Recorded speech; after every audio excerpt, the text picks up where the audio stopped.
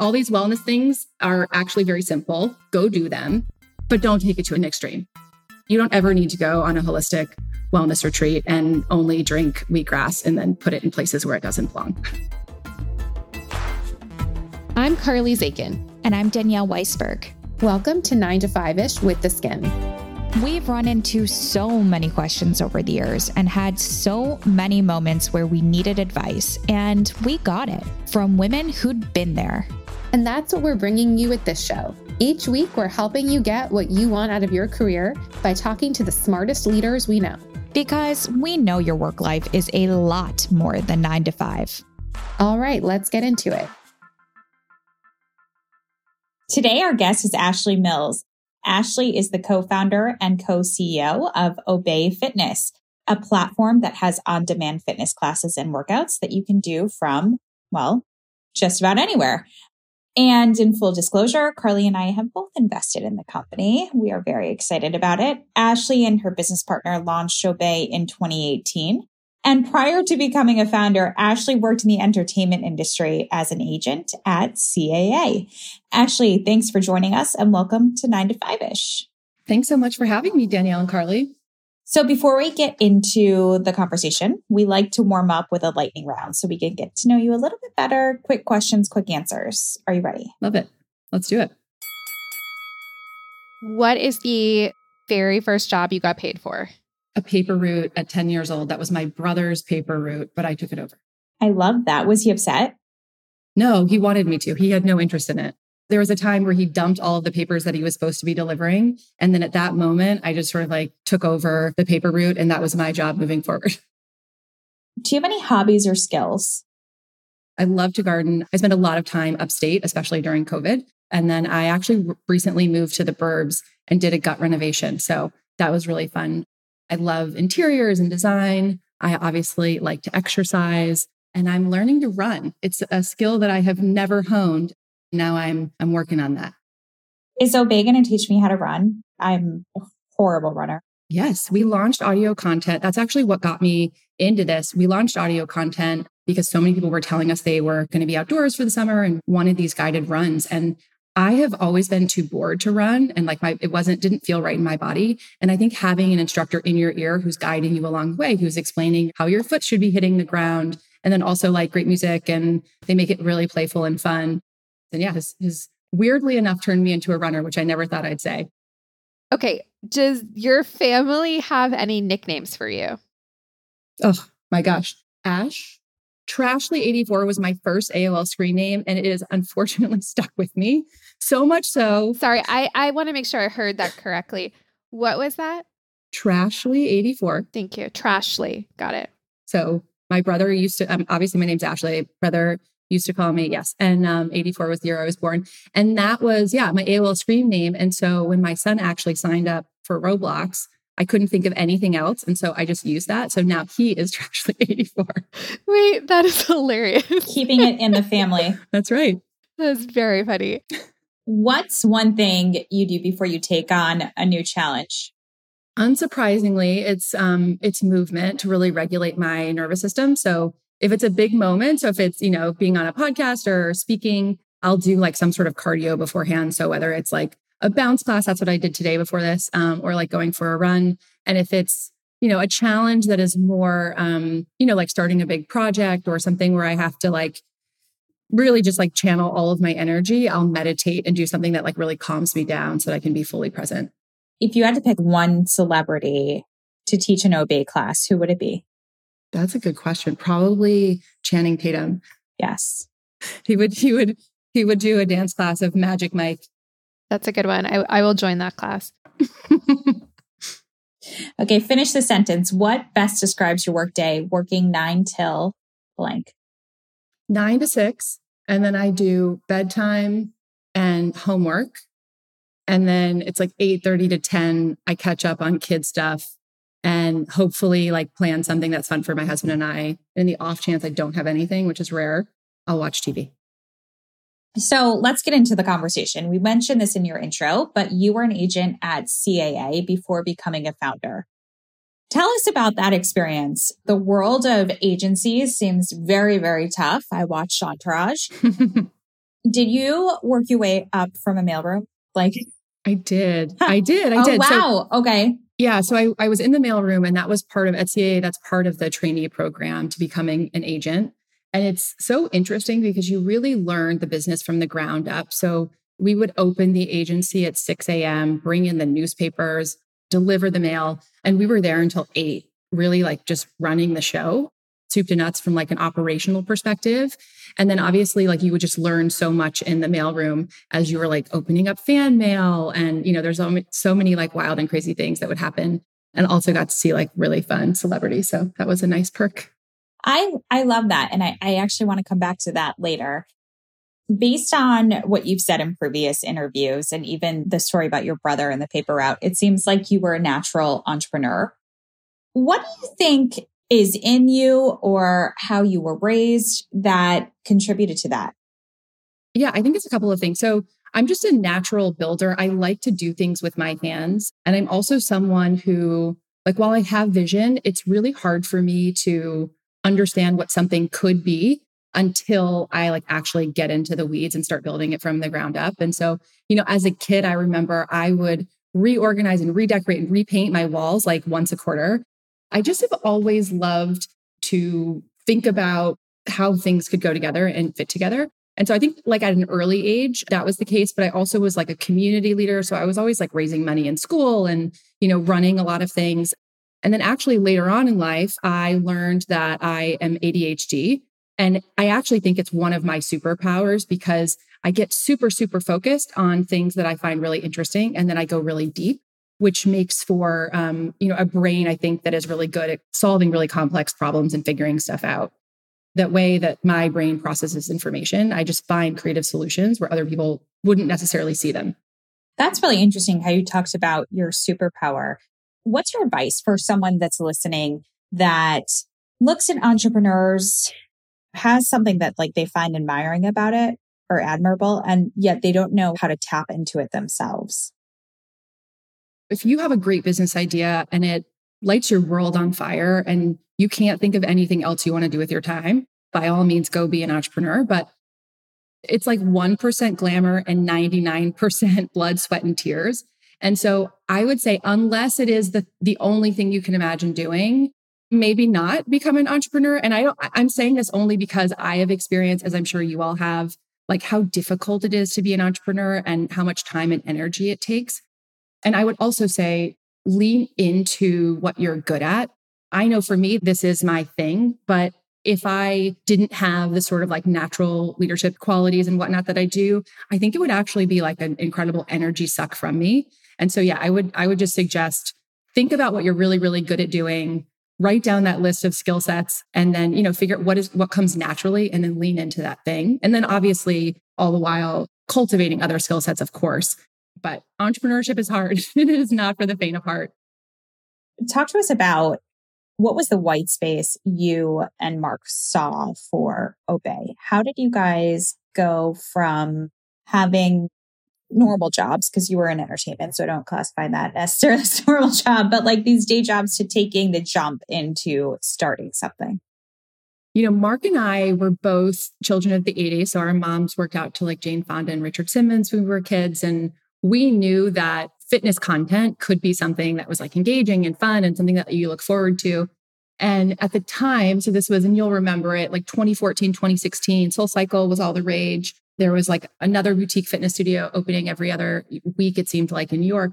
And there was something that was so special about those experiences. It was a community-driven experience. It felt really immersive. And so when we were thinking about the media industry and how it was changing, the Netflixes and Hulus and whatnot were starting to do original programming, we were thinking like, how could we take this thing that we love, this content category that really hadn't been reinvented at all, create a really immersive experience, a really community-driven experience, and something that would help people to fall in love with movement and find a way to make this something that they wanted to do every day and feel very like confident and capable in their bodies.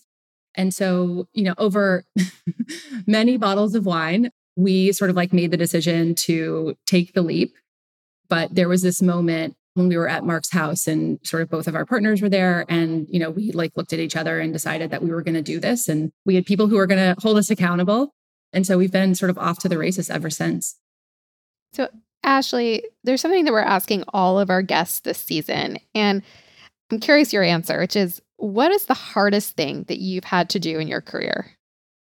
Oh man, this is a really good one. So as you go through like different stages of leadership and running a company, the skill sets that are required of you are very, very different at every phase of the business. And one of the things that happened to me, it was actually last year, was I was getting a lot of feedback. And normally when I get feedback, I know the intention there is always really good and they just want their product to be better. And because it's about the product and it's not about me, I can take the emotion out of it. But at this point in my life, I was moving, I was remodeling a house. I had a 6-year-old who was like heartbroken over leaving the city, and I had 2 babies. It was just like in a hard moment in life and in business. And I wasn't taking care of myself in the way that I needed to. And needless to say, I was just like, my anxiety was at an all-time high and I was driving people around me crazy. And so I got a lot of feedback. This was like evidence-based. You are doing XYZ things that are making me not like my job. And it wasn't one person, it was people, plural. And so I was obviously so tempted to rationalize it as you do, but I like had to really sit with it. And that was painful and it hurt. And they were right. It forced me to slow down. It forced me to figure out what were the things that I was doing that was, obviously not helping the business or helping these folks. I reached out to a couple of my advisors in the business who recommended a coach, and I have a therapist that I see quite often. And so that was a really important moment in my life to learn about myself, to learn about how my stress, how my anxiety can rub off on people. And when you're the boss, you have to recognize that there's a lot of people that do a lot of good work to help your vision push forward. And so it's not okay to be short. It's not okay to be not like fully present and showing up the way that you want to show up. I really love that you're sharing this because I think it resonates for both of us, which is one, getting feedback is hard. And like, I think, in leadership positions, you tend to give a lot of feedback and you also get a lot of feedback. And I think that was one of the things I personally was so unprepared for. Mm-hmm. And I remember the first time getting like concrete feedback, as you said, that was evidence-based and it wasn't like one person. It's really like emotional process to sit with it and then try to tackle it and conquer through it. And so I'm curious, how did you decide like the one area that you were going to really work on? And then how did you decide if any of the feedback you were like, actually, like, this is who I am? Yeah, that's a great question. I think the feedback for me was really around control. I think when we first started the business, I could be like hands-on in everything. And again, like I'm a doer, a builder. I like the very, very early stages of a startup and of a business when you can control all the variables. That at a certain point, you scale your business and you have to hire people and trust that they know how to do their jobs. And that the trust part is easy when the business is like skyrocketing and everything is going right. But when there are moments, there are struggles, there are whatever, at least I feel the need to control. And then that ends up in like micromanaging. And so you're always going to have these sort of like peaks and valleys. And so what I've done is obviously like really take that to heart. And now anytime that I sort of like feel that coming up and I feel that need to control, I have to like really question, why am I doing this? And like, is this a lack of trust issue? And if so, we sort of like get to the bottom of it. Or is it just me like needing control? So there's that piece of it. And then the second question that you asked was like, how much of it is just you? And if you allow feedback sometimes to like dull your sparkle and dull your shine, when that feedback is something that is like, so that makes you who you are, I've certainly had that experience too. And it's important to like be able to recognize the difference of where do I just need to learn and grow, and what is feedback of someone just doesn't like a personality quality, but this is just like exactly who I am. And so as far as that relates to me, I have just been really honest with people about when those things come up and I get that feedback and they're like, oh, you're really intense, or you're really like this, or really like that. And I just like own it. I say, listen, this is who I am. We do user manuals at Obey. And I've not been shy to say like, hey, I'm intense. I have ADHD. I have a lot of ideas. I have a lot of energy. It's sometimes hard, but like, be honest with me, like give me feedback as you're experiencing me to make sure that like you're experiencing the way that I intend. And so I think that there's so much learning that has happened as a result of that. But, I think that the thing that you're getting at is really important here, because if you do listen to every piece of feedback and take it like it's gospel, you will quickly lose your confidence, which is the most important thing I think that you can have as an entrepreneur. Totally agree with you. And I think the confidence part, I personally, I've had it rock my confidence. And to your point, it is the most important thing that you have as an entrepreneur. Today, what is the thing that you're working on? What am I working on personally? Yeah. What's the area of feedback that you're really working on? We scaled our business during COVID, and that was a hard situation because there's work from home and you don't have the ability to get to know people as well as you did when we were working in an office. And I think the thing because of that I have worked on and that I've learned a lot about is making sure that I make time to get to know people. So if we were working in an office, I would know about your kids. I would know about, what you eat for lunch when you're in the office. I would know little things about you. And so I make sure to in our one-on-ones or, if it's someone I don't directly manage, but spend some other time with, just making sure to make some level of connection and make sure that they understand that I know what it is that they do and sort of what's a part of their life. It's very easy to just look at people in a given job function, but I think it's essential, especially now, to make sure that you see people as humans and not just sort of that individual job function or what the KPIs are associated with their role. I want to talk about the pandemic. How did you lead your team through that? You guys were a startup focused on health and wellness and fitness at a time when that was so needed, and also at a time when you were filming and also trying to maintain a startup budget. What was that like in the beginning? Yeah. So in the beginning, we, like everyone, shut down. And then we were actually deemed an essential service 2 weeks into the pandemic. Obviously, the CDC and everyone else who was running New York City, they really wanted people to be home. And so I think they looked at our service and understood that it was democratized from a price point perspective. And we also spoke to a very wide audience. And what that meant, though, is for our production team and talent, we had to reorganize the way that everything worked. And it was sort of hard to figure out, but it ended up working really well. And we understood how scrappy we needed to be in order to get this done and also make sure that people didn't make any physical contact.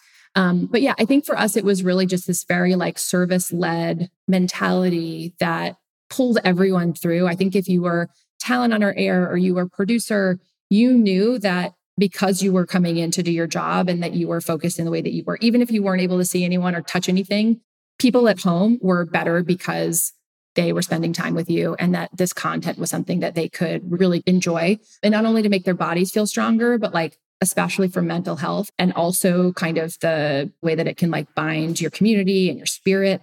And that actually ended up informing our product roadmap.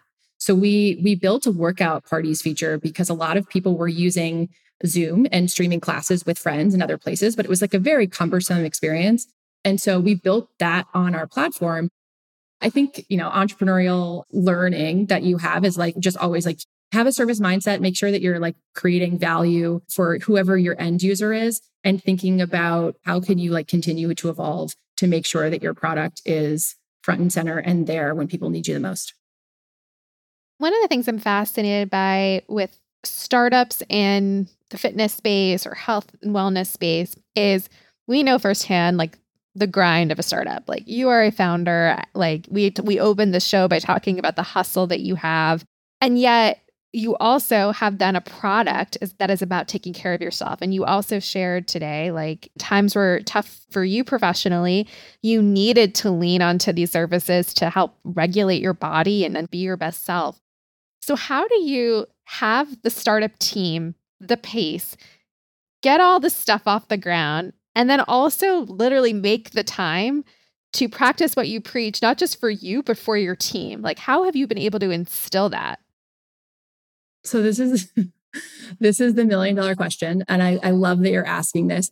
I feel like life tells me over and over again, Ashley, these are the things that you have to stick to. So, I just obviously gave you the example of feedback. And there's been other times in my life where, I was struggling for whatever reason. And I really needed wellness practices and I discovered a lot about them. I think I probably went to an extreme. I can't even tell you how much money I spent on boutique fitness, just, doing all kinds of things from raw food immersions to I was wearing us at some point of prescription medications. I did a 2-week holistic health retreat complete with wheatgrass enemas. I'm not even kidding. Ashley, you had me at spending too much money on boutique fitness and you lost me at the first example.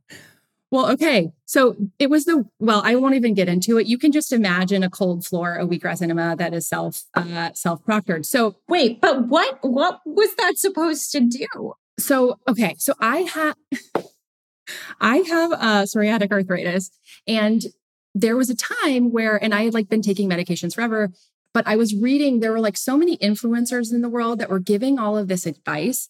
And I don't know, at a certain point, I was like, maybe they're all right. Maybe like doctors are wrong. Maybe I shouldn't take the medication. And instead I should heal my body with food, which by the way, I believe so much in that. And there's a lot of goodness behind it, but there's also a lot of like pseudoscience in the world. And I think there was just a moment where I was like particularly vulnerable in listening to it. But okay, so this is again, the world and the universe, like teaching me all the things that I need to learn. So this is August of 2022. So not that long ago, my husband and I were away. He had this film at the Venice Film Festival. It was amazing. We had this great trip, but I was like really not feeling great towards the end of the trip. We get back. I wind up at CityMD because I have chest pain 3 days in a row. And I'm like, this isn't normal. This isn't good. So I go there. It's like a CityMD trip turns into the ER that turns into a cardiologist at Columbia over the course of 3 days. And essentially what they found is I have a genetic heart defect that I've had for my entire life. And I have an aneurysm on my aorta, which is like, I don't know. I watched a lot of ER and I'm like, what is this? Like, I'm scared I'm about to die. So the headline is I'm not about to die. But I did, obviously like I've done a ton of research and learning, et cetera. And through all of the time that I've now spent with my cardiologist, who's amazing, and asking him like, how can I cure this? He's like, there is no way that you can cure this. All you can do is you can eat well, you can sleep well, you can move every day like you already do, play with your kids, take your medications. I'll see you in 6 months. And so again, yet again, it's just the world being like, oh, all these wellness things are actually very simple. Go do them, but don't take it to an extreme. You don't ever need to go on a holistic wellness retreat and only drink wheatgrass and then put it in places where it doesn't belong. Where the sun doesn't shine. Wheatgrass does not grow. It does not grow. It never will. Yeah. Well, that's a terrifying ordeal. And I'm so sorry that you had that scare. How do you create a culture in a company where your team is also prioritizing literally either doing your product or taking care of themselves? Again, the way that you started this is like startups are really hard and they're very intense and they're very demanding and contexts are constantly shifting and there's a lot of ambiguity.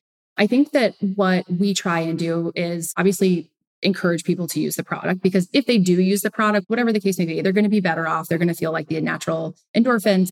And so that's obviously one piece of it. The other thing that we're doing that we're really excited about is we know now the virtue of digital fitness. We know how easy it can be to work out from wherever you are, whether it's at home, at the gym. But the other thing that I think people may not realize, but our team knows, and we're trying to figure out how we can, really shout this from the microphone, is that people still want to be together. They want to work out together. And so what we're doing together is we work out together in the office. So when people are in, we have a studio essentially that we've turned into kind of like a community space that we have a TV and people work out together. And there's something about just that shared experience that is really nice. And then the other thing that I'm doing, because I recently moved to the burbs, and again, encouraging our employees to do this as well, is on Sunday nights, I have this group of moms over. There's 20, I think so far, who have come over to do this with me. And we'll do a half hour of vinyasa, and then we'll do a half hour of restorative yoga. And I have the bolsters and the blocks, just super relaxing and so nice on a Sunday night. And so that has been a really nice way of connecting with people and connecting with community. And so I would always encourage our employees and also our members and anyone who is using our platform as a tool to make their lives better, think about how you can use it in even a larger context to bring people, whether it's into your home or you go and do these things in different places, but really using movement as a way to connect. I've got 3 final questions. You started off by talking about your experience at CAA and how part of their culture is starting in the mailroom. Is there anything you've taken from that you've been able to apply to Obé? There were a couple of things that I remember really well coming up at CAA. Richard Lovett, who was running the agency, he would always say in our full team meetings that everything connects. And it's so true. You meet someone at one stage in your life, and then they're going to be part of this other stage of your life. The world is very, very small. And I think it's really important to think about that as, as you deal with your colleagues, as you deal with your friends, as you deal with anybody kind of like in your environment. And so that's something that we certainly address. And we have this very like rich partnership strategy.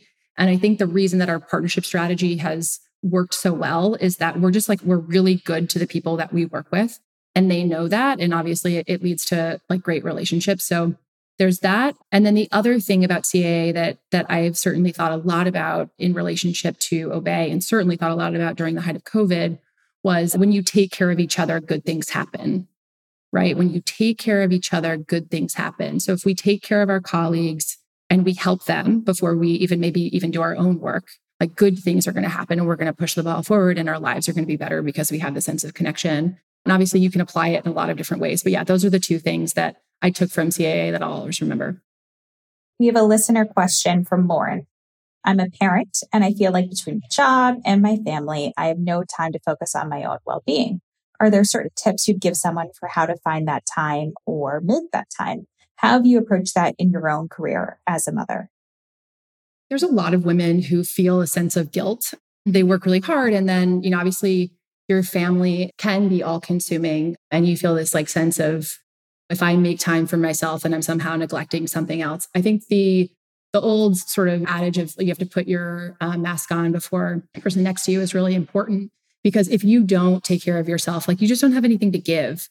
And so I've explained lots of things in my life and like why movement is so essential and why taking care of myself is so essential, and the things that will go wrong if I don't. I think everyone has that to a certain extent. And it's a matter of just like getting really clear with your partner and whoever you're sharing responsibilities and tasks with to understand this thing that you need and this boundary that you need to create to make sure that like that time is carved out and that you can do the things that you need to do to be the best version of yourself. Because in the end, if you fill yourself up, you're going to have a lot more to give. Final question. Who's someone else we should have on the show? Ooh, I wasn't prepared for that one. Okay, so there's a woman named Michelle Kidley. She runs the foundation at CAA. Well, she started running the foundation for CAA. And I always really admired her while I was there. I remember at one point I had just had my oldest son, and I went to her and I was like, oh my God, these things are so hard. And she's like, these are the problems that you throw money at. These are the problems that you have to solve in XYZ way. And I never have had someone be like so direct about like, it's okay to throw money at a problem sometimes.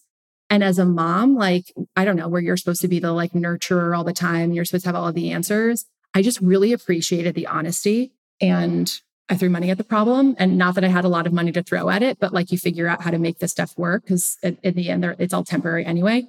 So yeah, I would say Michelle Kidley. Ashley, thank you for talking to us today, and congratulations on everything at Obey. Thank you guys so much. And thank you for all your support.